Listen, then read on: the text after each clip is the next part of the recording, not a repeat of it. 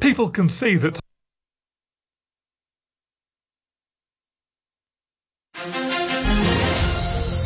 RTHK, the news at 1 with Barry O'Rourke. The top stories. Executive Councillor Jeffrey Lam says he hopes Hong Kong can draw in more mainland tourists and show it's no longer a cultural desert. A toxic microbiologist says it's time for Hong Kong to axe the remaining COVID restrictions, saying the city is now in a post-pandemic era. And economists say further spending vouchers won't do much for Hong Kong, but the FTU says they're needed for struggling families. Executive Councillor Jeffrey Lam says he hopes more mainland tourists will come to the SAR in the months ahead and that they'll find a Hong Kong that can no longer be described as a cultural desert. In an exclusive interview with RTHK, the Business and Professionals Alliance lawmaker said it's no surprise that the number of mainland visitors has been low since quarantine-free travel resumed earlier this month, as people had already made plans for Lunar New Year. He expects the flow of visitors to pick up soon and says they'll find plenty of new attractions. people can see that Hong Kong is changing. It is not a cultural desert. We have the Hong Kong Palace Museum and the M+ Museum. Tourists want to bring their families here. Hong Kong really has a lot to offer. Top microbiologist Ho Pak Leung has called on the government to axe the remaining COVID restrictions as the SAR has entered what he called a post-pandemic era. The University of Hong Kong expert says it's high time for Hong Kong to drop the outdoor mask mandate, noting that most Hong Kongers have already been vaccinated. The government earlier announced that COVID patients no longer need to be quarantined from next Monday, and that coronavirus will be treated as an upper respiratory disease. Dr. Ho said there should be a transition period to ensure that things go smoothly, but he added that some of the existing anti-epidemic policies are not aligned with the administration's position, saying, for example, hospital staff and students still have to do rapid antigen tests every day. An economist says a fresh round of spending vouchers is unlikely to bring long-term benefits to the economy, arguing that two previous handouts did little to lift retail sales. Hong Kong has received a $10,000 handout last year and $5,000 the year before, and Financial Secretary Paul Chan is facing calls to offer a new round of vouchers in his budget next month. But Simon Lee, an honorary fellow at the Chinese University's Asia Pacific Institute of Business, said vouchers may not be the best way to revive the economy. I think there's no need to hand out spending vouchers this year. It's more important to get the economy back to pre-pandemic levels. The vouchers can only boost the economy in the short term. Meanwhile, a unionist lawmaker insisted that more vouchers are necessary, saying many businesses are still struggling to stay afloat despite the end of COVID restrictions. Kingsley Wong of the Federation of Trade Unions reiterated the party's call for a new round of vouchers that can be used to pay everyday items such as water and electricity bills, unlike previous handouts which could only be used for shopping, dining and services. He said there was still a need to ease the economic burden on families. Many citizens have been suffering for 3 years. We are seeing light at the end of the tunnel, but the economy has not fully returned to normal yet. So I think it's important that the government gives us some help. There's been a new deadly gun attack in California less than 2 days after 11 people were shot dead by a gunman near Los Angeles. Police say 7 people have been killed at 2 locations at Half Moon Bay, 50 kilometers south of San Francisco. Here's the San Mateo County Sheriff, Christina Corpus. The motive for the shooting is currently unknown. Through investigation, the suspect, identified as Chung Lee Zhao, a 67-year-old Half Moon Bay resident. At 4:40 p.m., Zhao was located in his vehicle in the parking lot of the sheriff's substation here in Half Moon Bay by a sheriff's deputy. Zhao was taken into custody without incident, and a semi-automatic handgun was located in his vehicle. And now to the weather. It'll be mainly fine and dry and cold at night. Temperatures will drop to around 12 degrees in urban areas and a couple of degrees lower in the New Territories. There'll be fresh to strong northerly winds, occasionally gale force offshore and on high ground. And the outlook is cold tomorrow morning with temperatures dipping to about 10 degrees in urban areas and a couple of degrees lower in the New Territories. And the current temperature at the observatory is 16 degrees Celsius, the relative humidity 43%. You're listening to the news on RTHK. The time is 5 minutes past 1. A court in Washington has convicted 4 members of a far-right militia group known as the Oath Keepers of seditious conspiracy for their part in plotting to stop the certification of President Biden's election victory in January 2021. 2 months ago, the founder of the group, Stuart Rhodes, and another defendant were convicted of the same sedition charge. Here's the U.S. Attorney General, Merrick Garland. All 4 defendants were found guilty of seditious conspiracy, as well as conspiracy to obstruct the certification of the Electoral College vote and to prevent members of Congress from discharging their duties. I am grateful to the prosecutors, agents, and staff for their outstanding work in connection with this matter.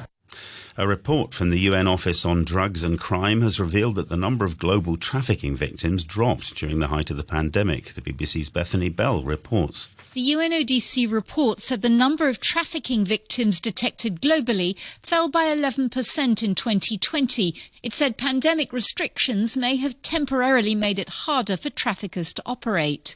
But it said the pandemic may also have weakened law enforcement. The report expressed concern that most victims escaped from traffickers by themselves instead of being identified by the authorities. Convictions of traffickers were decreasing. It said women were 3 times more likely to suffer extreme violence during trafficking than men, and children almost twice as often as adults. A former minister in Mexico's government, Genaro Garcia Luna, has gone on trial in the United States, accused of accepting huge bribes from a drug cartel. The BBC's Nada Tawfik reports from Washington.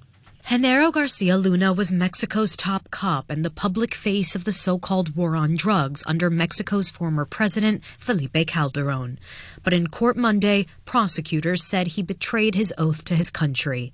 While he was in charge of fighting the Sinaloa cartel, they allege he was actually its most valuable asset, providing its members with information about their rivals and safe passage for drug shipments, all in exchange for multi-million-dollar bribes. But Mr. Garcia Luna's lawyer said prosecutors had no credible evidence. Brazil and Argentina have announced plans to create a common currency that would be used to boost trade between South America's 2 biggest countries. Speaking alongside Argentine President Alberto Fernandez in Buenos Aires, President Luis Inácio Lula da Silva said they needed to find ways of financing commerce without relying on their stocks of US dollars. What we're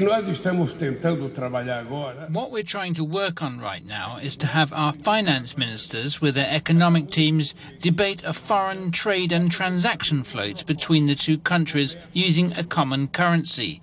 Why don't we try to create a common currency among the Latin American Mercosur countries in the same way it was attempted among the BRICS countries, Brazil, India, Russia, China and South Africa? I think this will eventually happen.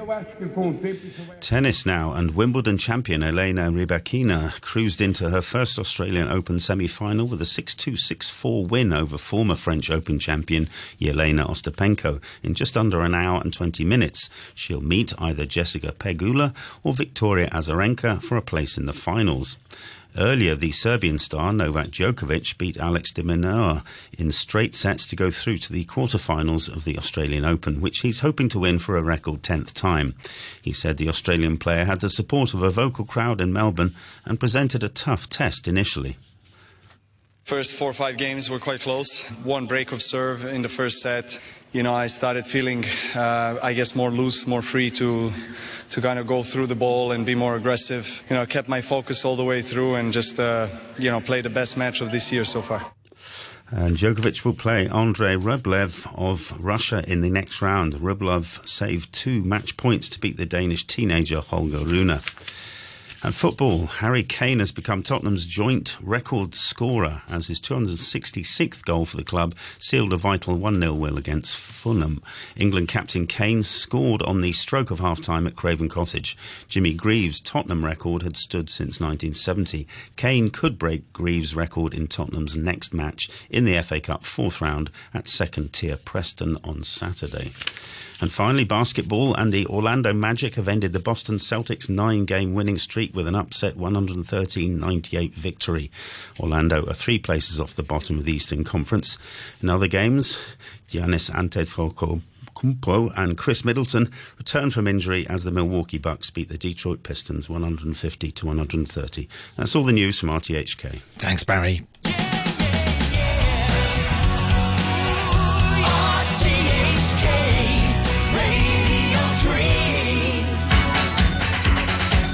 Good afternoon. This is the Holiday Brew through till 2 with James Ross in for Phil all this week. Still to come, Merrin Pierce and Spiders.